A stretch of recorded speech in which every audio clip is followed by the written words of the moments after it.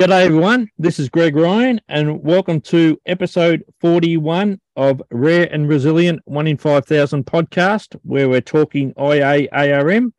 And today we are joined by Holly and Matt from Florida, who are the parents of 18-month-old Edison, who was born with IA-ARM as well as a congenital heart defect. And we will chat to Holly first and then we'll have a chat to Matt near the end of the podcast. So welcome, guys. Hello. Hi. Good to meet you guys. Hey. That's great. So Holly, can we just start off, you can detailing your journey with Edison? I guess it started with finding out the gender. We went to the anatomy scan at 18 weeks and they found some anomalies. They found his cardiac defect, and then they had an echogenic bowel and the single vessel cord. My husband and his sister both had cardiac defects. So it was kind of surprising because it's not really a genetic thing, but it comes to find out there's a 4% chance if you or your spouse had congenital heart defect that could be passed on. So we went ahead and did an amnio because of their findings. They thought there could be something more, and there wasn't. So we went on to finish out the pregnancy, just preparing for heart surgery. In his condition, he had double outlet right ventricle with a VSD. Okay. Now, you mentioned something about a bowel condition. What was that? It just said it was an echogenic bowel. It was like a dilated or bright bowel on the ultrasound. And they said, usually that's nothing. You know, maybe they had to go to the bathroom while they were in utero. And a long time researching it just to find out it could be an intestinal defect where they weren't connected. But later on, we did a more intensive anatomy scan and we were followed with high risk after that. And nobody ever mentioned, they said, oh no, that looks normal now. So it's just a cardiac defect that we're monitoring, that nothing changes with that. And then he had the single vessel cord. Okay. Now, Edison was born premature, wasn't he? He was. I went to my routine high-risk doctor's appointment at 35 weeks. And they said my fluids look kind of low. So they call in the doctor. And they said that I should go to the hospital just for monitoring for 24 hours. They'd probably give me fluids and steroids. So I called my husband. I said, hey, they want me to go for 24 hours. I don't know if you want to sit with me. They're just going to give me fluids. So we went, gave me fluids for 24 hours. My mom ended up coming up because she lives about 5 hours away. I kept telling her, it's not a big deal. We're just here for 24 hours. She ended up staying at the hospital with me that night. I told my husband, go to work. We're going to leave in the morning. My mom will take me home. And they came in for the ultrasound the following morning. And they're like, oh, your fluids are half of what they were. You're going to have a baby. Oh, really? Yeah. So I called my husband, hey, don't go to work. We're going to have a baby. They would have been all prepared, take him straight away for the cardiac issue, I'd imagine. Was that right? Yeah. When we delivered, we were delivering at one hospital, and it was suggested by our pediatric cardiologist that we move to the hospital connected to the children's hospital. So that way, when he was born, they could assess him, do an echocardiogram right away. That was no longer in utero because we went for them routinely while he was in utero. So that was a plan. They knew he's 5 weeks early cardiac baby. He's going to go straight to the NICU just to get his echo, and then they might send him back to the room kind of thing. Is the way they told us things were going to happen. and then you got a bit of a surprise, didn't you, when he was born? Yes, we had a C-section just because of how low the fluids were. We didn't want to put him at any more risk than he already was. Coming early and whatnot, put him under no stress. And so my husband went with him to the NICU and they were doing the full workup. He was on oxygen for a little bit and they went to go do a rectal temp and then they said, surprise. So my mom, who was in recovery with me for the C-section, we were sitting there. My husband came back. He's great. He's 4 pounds, 13 ounces. He's off the oxygen. He only needed it for a little bit, but they went to do a rectal temp and they said he doesn't have a butthole. And that's so funny. What kind of joke is that? We just had a baby. And my mom kept saying, that's so cruel for you to say. He was just born. He can't even defend himself, thinking he was joking. They're like, no. But they said they can fix it. And that was all we knew at that point. I was in recovery, couldn't move. And my husband kept going back and forth, trying to figure it out, learn. So over the next 24, 48 hours, what did he have first? Did he have the colostomy or did he have the heart surgery? He did. We were fortunate enough his heart was stable. They wanted to do it right away, but it was a holiday weekend and they didn't have a pediatric surgeon. They actually had to call one. She was from up north somewhere. I don't remember where. Obviously, a lot was going on at that time. She ended up performing the surgery, I think July 4th on a Sunday. So the holiday that the world celebrated it on for nobody has to work was that Monday, July 5th. So we were the only ones. They actually took us back to do his pre-op and post-op all in the same area. There was nobody there. I think he was 36 hours old when they ended up doing it. And his stomach was so distended and full of gas. We were excited for it to happen just because he looked like he was uncomfortable. Was it there that you were told that the condition is easily fixable and it's not going to have any worries long term? Yeah, when they first found it, they kept telling us, oh, we can fix it. And maybe they said that because a lot was happening in the first 24 hours. You just had a baby and you're finding all these surprises. But the actual surgeon kind of explained to us as there's a high IA, medium, and low. You won't know his continence till later on. So she explained it the best and that entire NICU. But everybody else, you tell your family. We waited to tell family because we didn't know what was happening. We were learning so much. We told family, but not friends. Kept pretty discreet till we knew answers. But everyone, they'll just fix it. They'll get a butthole and it'll be normal. And that was probably the most gut wrenching. And they still say that. And we're dealing with so much post-PSARP and colostomy takedown. That's probably the biggest struggle, despite all of his VACterL letters. When did he actually have the cardiac surgery? Did he have that before the PSARP or afterward? Really, nobody wanted to operate on Edison unless it was very, very necessary. So he had his colostomy takedown. We eventually got out of the NICU, or placement. We eventually got out of the NICU, and they found other findings. He had caudal regression syndrome. He's missing his sacrum. And he had some kidney dilation that they said, monitor later on. And that was it at the time. So we went on, followed cardiology, and they wanted us to, get him as beefy as possible before surgery because he was only 4 pounds, 9 ounces, I think, when he left the NICU. So we did that. And for a while, he would only ever eat 2 ounces at a time. He never would eat more than 2 ounces till he was 9.5 months old. We thought that was all due to his heart, but chest x-rays and echocardiograms said otherwise because, he's stable, he's fine, his lungs are clear. So finally in January, the cardiologist was like, yep, we're going to do the surgery. And we were finally like one less thing to worry about. We could get him big. I think he was like 9 pounds at the time, 6 months old, 9 pounds. We did the whole insurance thing. He was stable and his surgery was supposed to be February 28th. We were like, oh, it's heart month. How cool is that? They went to go do his surgery. We did pre-op and everything, nerve-wracking. I can't even explain the emotions that we had. Did pre-op, looking forward to all this being over. He'll get big. He'll eat more than 2 ounces at a time. You don't have to worry about malnutrition.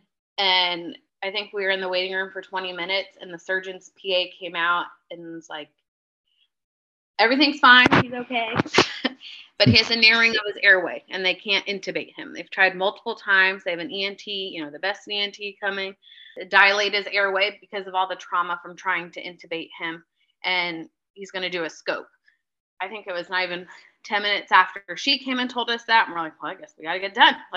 He came and he let us know that there was no fistula, which was rare for his condition. He's already a VACterL kid, but he did have narrowing of his airway. Like laryngeal stenosis, and that it would definitely need operating. And it was kind of not funny, but funny because this entire time we knew like the month leading up to surgery, his breathing kept getting so much more labored or like visual. Like you could see his whole, chest going in and out, and his throat, you could see it going up and down.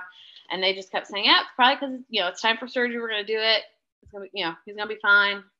He's stable. So it was a couple days later, they reconstructed his airway. That recovery was probably one of the hardest recoveries. He was sedated and intubated for 5 days to let the airway heal.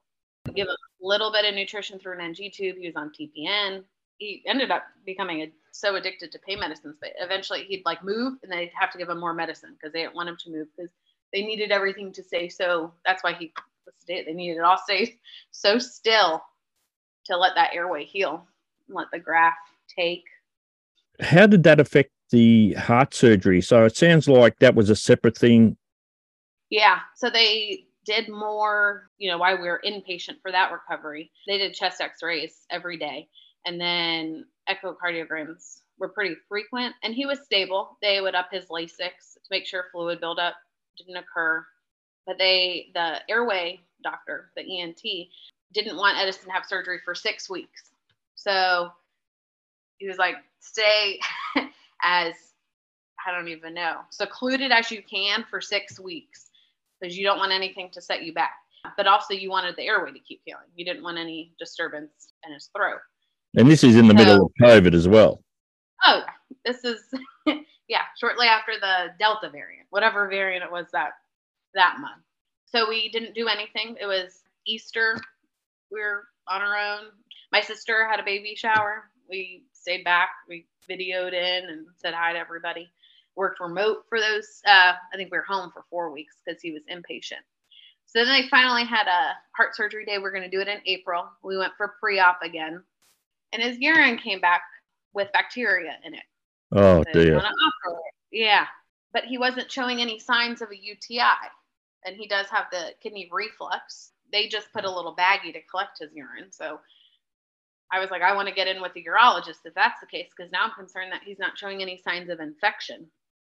So we go into urology, get a clean catch, and there's nothing wrong with his urine. But by that point, everyone, surgery was already off the table and it was rescheduled. So April 20th, he finally had his heart surgery, and it was very successful. Ended, I think, like an hour and a half earlier than the intended time. And then it was 2-3 weeks after that. I think it was 2 weeks after that. He ate 6 ounces in one sitting. Oh, it was a miracle. That would have been a bit of a celebration. Oh my! The stress that we endured feeding him. We'd wake up in the middle of the night to feed him still, just because he needed every calorie. We were so focused on the calories to get big, and then you also want him to stay hydrated. He was doing like 14 ounces a day. How was all this affecting his bowels with his colostomy? So fortunately, at that time, we didn't really have very many issues with his colostomy. The Lasix would make his poop a little bit more watery, and then you'd get a little concerned about dehydration. And then before we knew his airway was an issue, I thought, well, maybe he's not gaining weight because of lack of sodium in his diet. Because I've read in all the groups that if it doesn't, it's your food's not going through all the intestines, maybe it's not absorbing everything it needs. Put him on a probiotic, but he did all right. They were worried after his airway surgery because of all the medication he was on that he would get backed up. So they automatically wanted to give him a laxative, but I was not for it. It's like, as long as he's pooping fine, why give him a laxative? If it's still coming out, don't give him, the less medication we could give him, the better. He's on so much.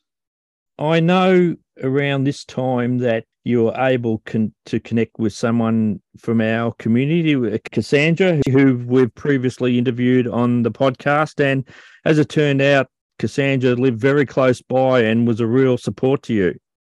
Oh, yeah. I think we were home from the hospital from the NICU when we first came home. We have a friend that was is in a Down syndrome group with Cassandra and Malachi and her daughter. And she asked me, is it okay if I share this information? I have a friend, and it sounds like it was very similar situations. And I said, sure. And she reached out to me and came over to our house. Complete stranger, just had a baby. We were probably a mess at that time. And she brought us ostomy supplies. And at that point, everybody struggles with the bag in the beginning. You're sleep deprived and exhausted. And she gave us all her tips and tricks. In the hospital, they suggest one way to put it on, and you're a new mom in a new situation, different kind of caretaker than you ever thought you were going to be.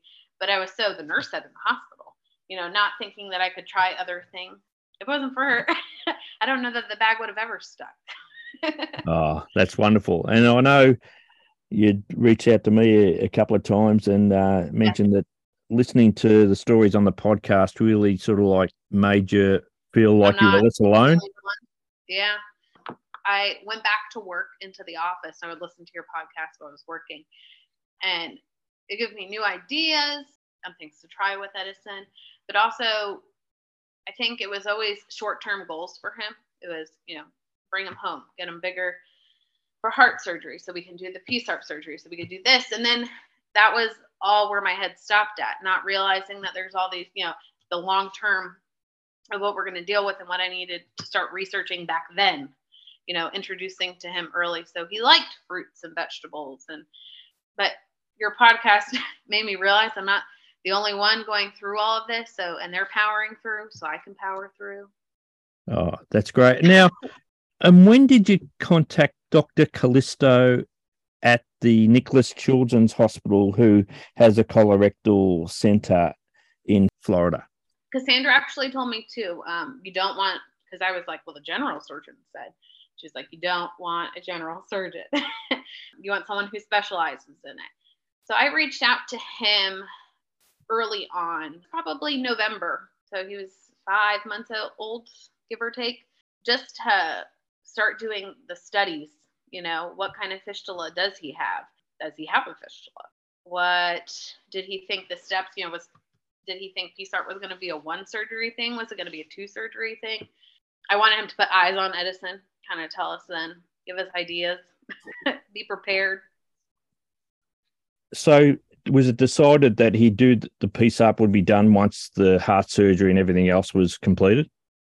Yes. He said approximately 8 weeks after his cardiac surgery, we could visit the PSARP surgery.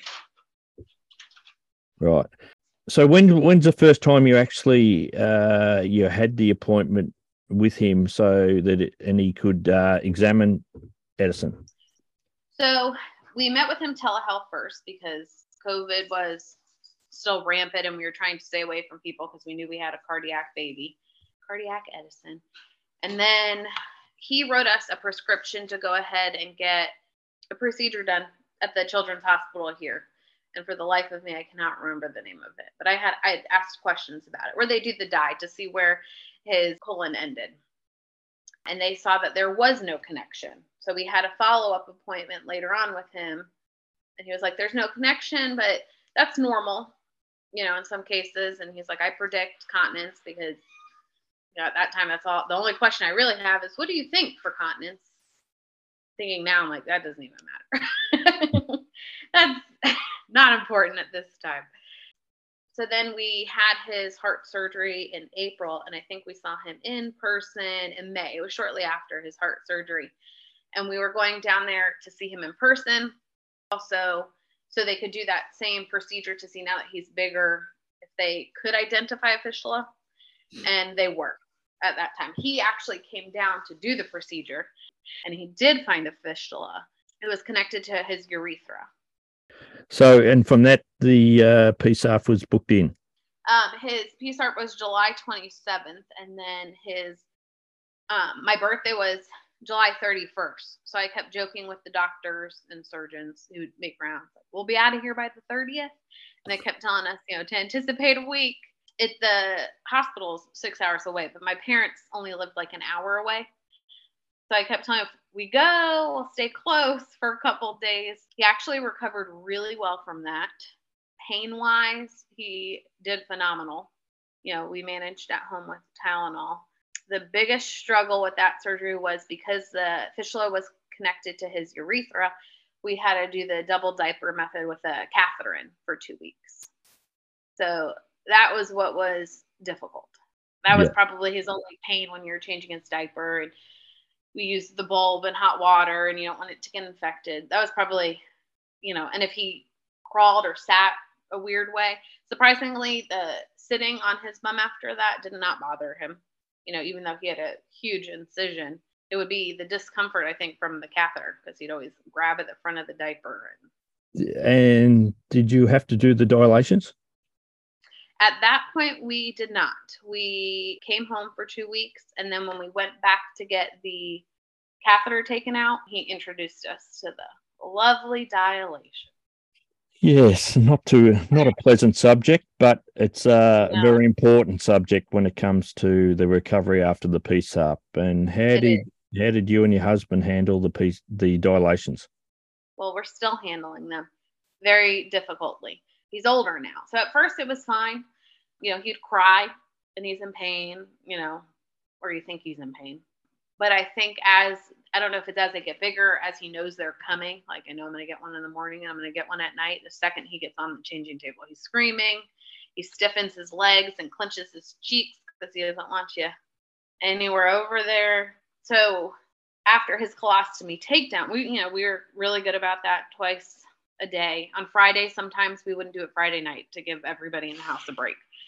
We got up to the size we needed to for his colostomy takedown. And then we went in for his colostomy takedown, and we needed to continue doing them.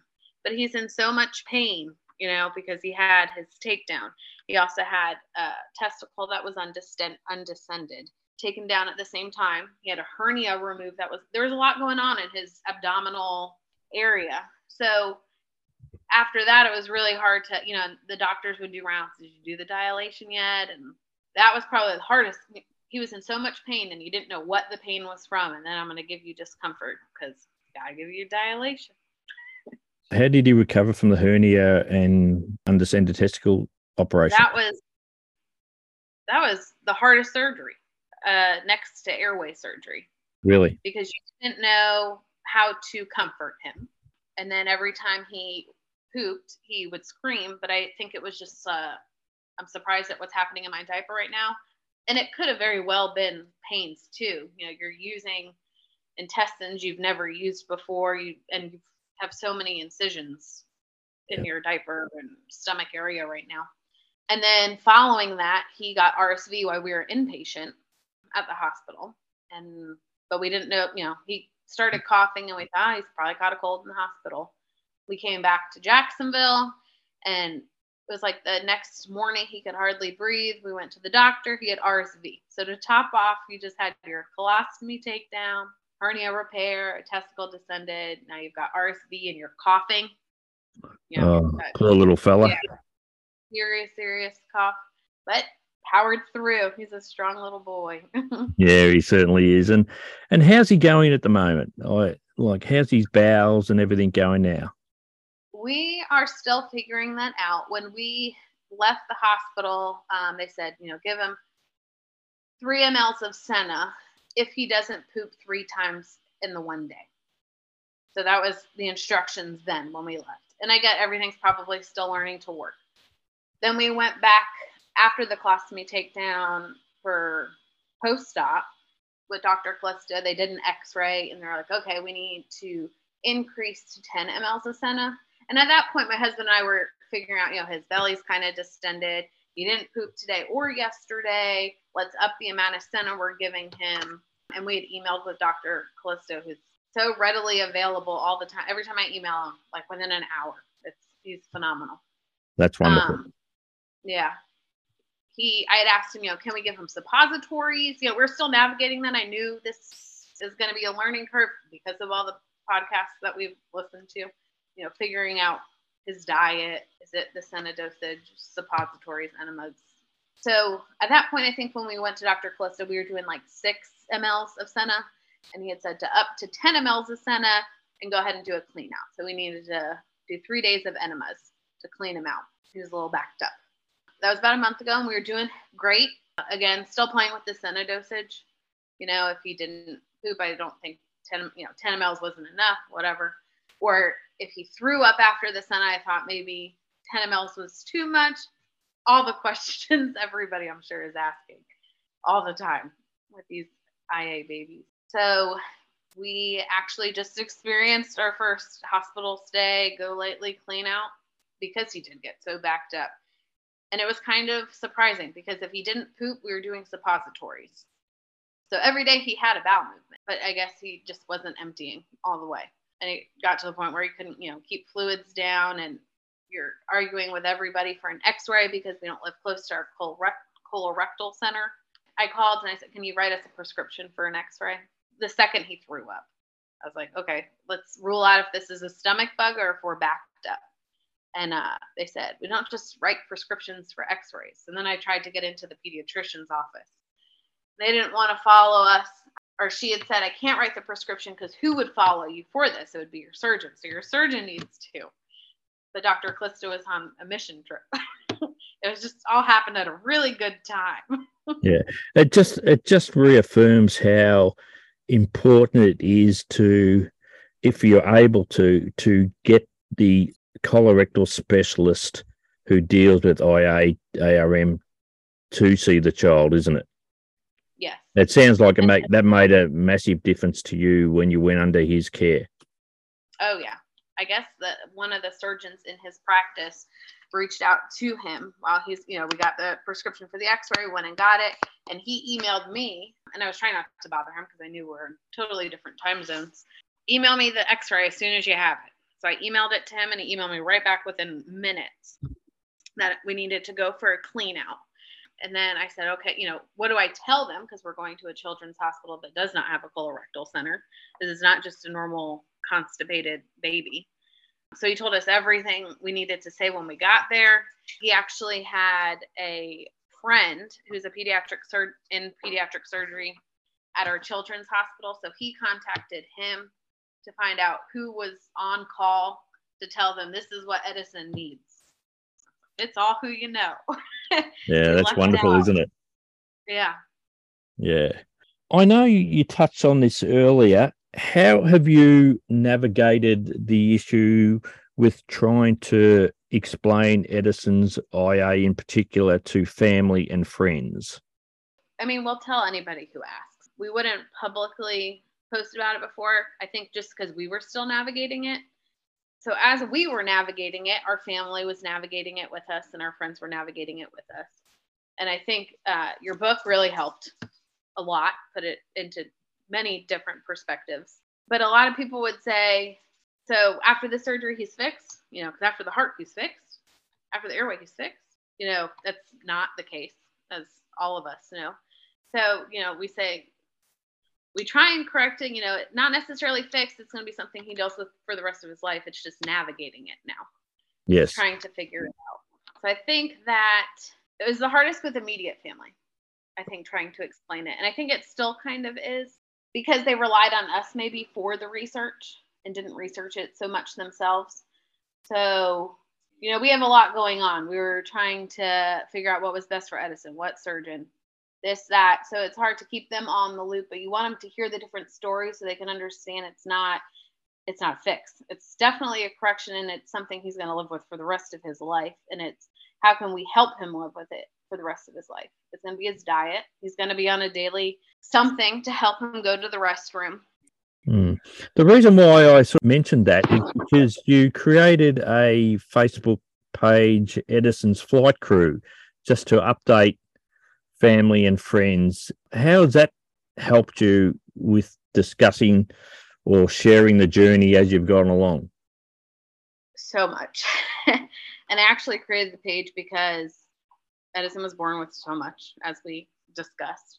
And so many people wanted to know how things are going. Well, as a new mom, you're exhausted. You're trying to avoid postpartum. You're just trying to power through. So rather than either not getting to everybody's phone calls and text messages, I thought I'll just update everybody through that. And some people read it to its entirety, and then some just look at all the weekly photos of him and videos. My husband brought up a good point. He's type 1 diabetic. He was diagnosed when he was 7. So same with the IA and kind of diabetes as to how are you going to live with it for the rest of your life? It doesn't affect his everyday, but what does he do differently that maybe not everybody realizes every day? as you say, you have to navigate yourself and you have to treat your body. It's a lifelong thing. Yeah, and I had mentioned to family, they'd always be like, "So he's fixed?" Not necessarily. We're gonna have to figure this out, and it's probably gonna take a few years. And it's important he doesn't get backed up with constipation. Otherwise, we can end up in the hospital, to do a clean out, they call it. Now we know all that entails. So I think that this clean out that we just had last weekend really put things in perspective for everybody who's close by and in our circle. Yeah. It's definitely important. We have him on a dairy-free diet because dairy is constipating. We try not to give him bananas, the things that we try and refrain from giving him. So when they say, "Can he have this?" and I'm like, "I'd rather not," or, "Can he have bread?" When you sit down at a restaurant and they give you bread, and I packed a Tupperware of fruit, let's give him that instead. You're at a stage now where you know what foods work and what foods don't for Edison, and everyone's totally different. Everyone's in their own individual case, isn't it? It's interesting, to say the least. And now we're joined by Holly's husband, Matt. And Matt, we just thought we'd get your perspective from a dad because, the father's perspective is a lot different to the mum's, of course, because of the way with all the treatments that have to go. And how have you handled everything with Edison, mate? I mean, coming from the medical background that I have, I did have heart surgery as well, diabetic for 20 plus years.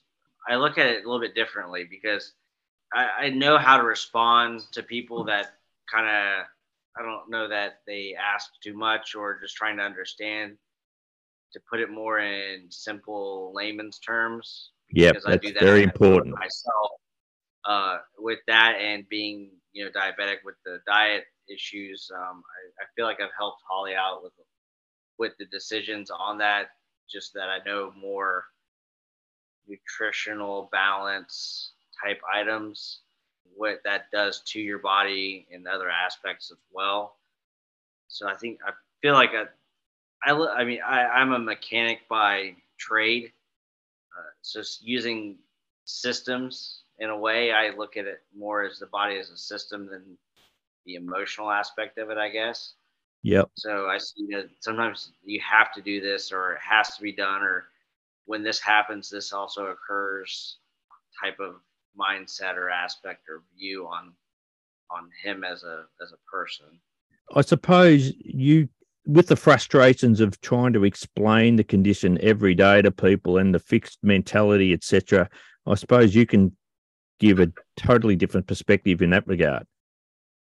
Yeah, so I don't mind not telling anybody what happened. I mean, typically if it's, someone, ask, "Hey, if, just met him, so he had some, gut issues, but we're working through it and he'll be all right." I mean, at the end of the day, he's going to get a job. He's going to go to college. Everything's going to be normal in the aspect of his normal. Yeah. If someone wants to go into detail, then I can go as far as what everything happened, or I cut it kind of back into layman's terms of, he was born without a rectum. They basically, create one and they connect everything back up. And at the end of the day, it still works for the most part the same. It just takes a little bit of care. Yeah. And how have you found explaining it to males, whereas Holly would explain it to women with mums and that who are used to talking about plumbing issues, etc., as such? And how have you found talking to males and how they reacted to it? I almost feel like they're, at least the group that I'm around and stuff, again, more mechanically inclined and stuff. They just think, okay, well, pipe's now reconnected. Everything should work for the most part. And then a diet is kind of the controlling aspect on that. More or less not as, like, oh, poor guy, but more or less, it's good where you guys are doing what you need to do to get it done. I'd imagine Holly's been the one that's taken a lot of the burden on with the appointments and all that. So how have you found having to support Holly from that perspective, how it's affected you? Yeah, so what I do is I try to listen. I know most of the time I can't attend most meetings or doctor's appointments or stuff like that just because of work. But I like to kind of sit on stuff. So I'll kind of retain the information, listen, and usually hours later is when get home from work. hours later is when I'll have comment or commentary to, questions myself. But typically she'll update me, via text or a quick call after the appointment. Hey, here's the quick bullet points. When we get Edison home and to bed, then we'll kind of discuss what needs to be discussed on that. Being that I come, again, more on the medical side, I dealt with a lot of doctors, and I think I've been kind of an advocate on that side to say, hey, let's do this, or let's not do this, or this doesn't make sense, or let's second guess this, even though, kind of like with the general surgeon initially, that, oh, we could do it, but that doesn't seem like the right case. Let's go ahead and do our own research on that. I totally understand. And Holly, how critical has it been to have Matt's support and understanding from his background to you? Very, because I go into panic mode, and he is keeps me level-headed. Pause. It's okay. Let's discuss it from A to B and go from there. I think when we had mentioned Edison wouldn't eat but 2 ounces at a time, everybody wanted him to get an NG tube to feed for him. And I was, let's just do it. That would be the easy way out. But Matt, what are we setting him back if we do that? Like, we're doing that because he can't eat more than 2 ounces at a time. So there's a reason for it. There's something underlying. It's not because he can eat. He does eat.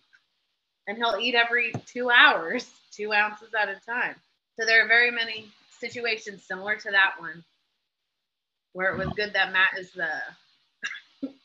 the calm voice. Yeah, the calm horse. That's perfect. I'd like to ask you both this question. What would your advice be to a mum and a dad who are just starting off this journey now that you're 18 months into? This too shall pass, and it's going to go by so fast. If you asked me 16 months ago that we'd be sitting here doing a podcast with you, discussing everything Edison has overcome, I would not have believed you. It goes by real fast, and you'll make it through. And there's so much support. So seek it, accept it. When you need a break, take it. That's great. And Matt? Yeah, so my advice is just take the kind of slow approach on it and kind of think about everything that's going to be right for the kid, for you, for the family unit as a whole. At the end of the day, if your mindset or your wife's mindset isn't level-headed, then you can't do the best thing you can for your child. And that could include, getting a second opinion, stepping away for a minute and just kind of looking at the bigger picture of why you're doing this and how to make everything right and peaceful at the end of the day for him and your family. Great advice.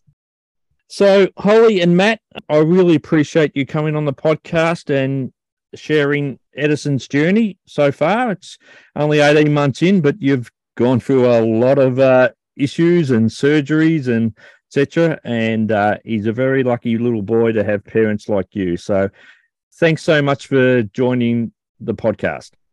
Thank you for having us. Yeah, thank you so much.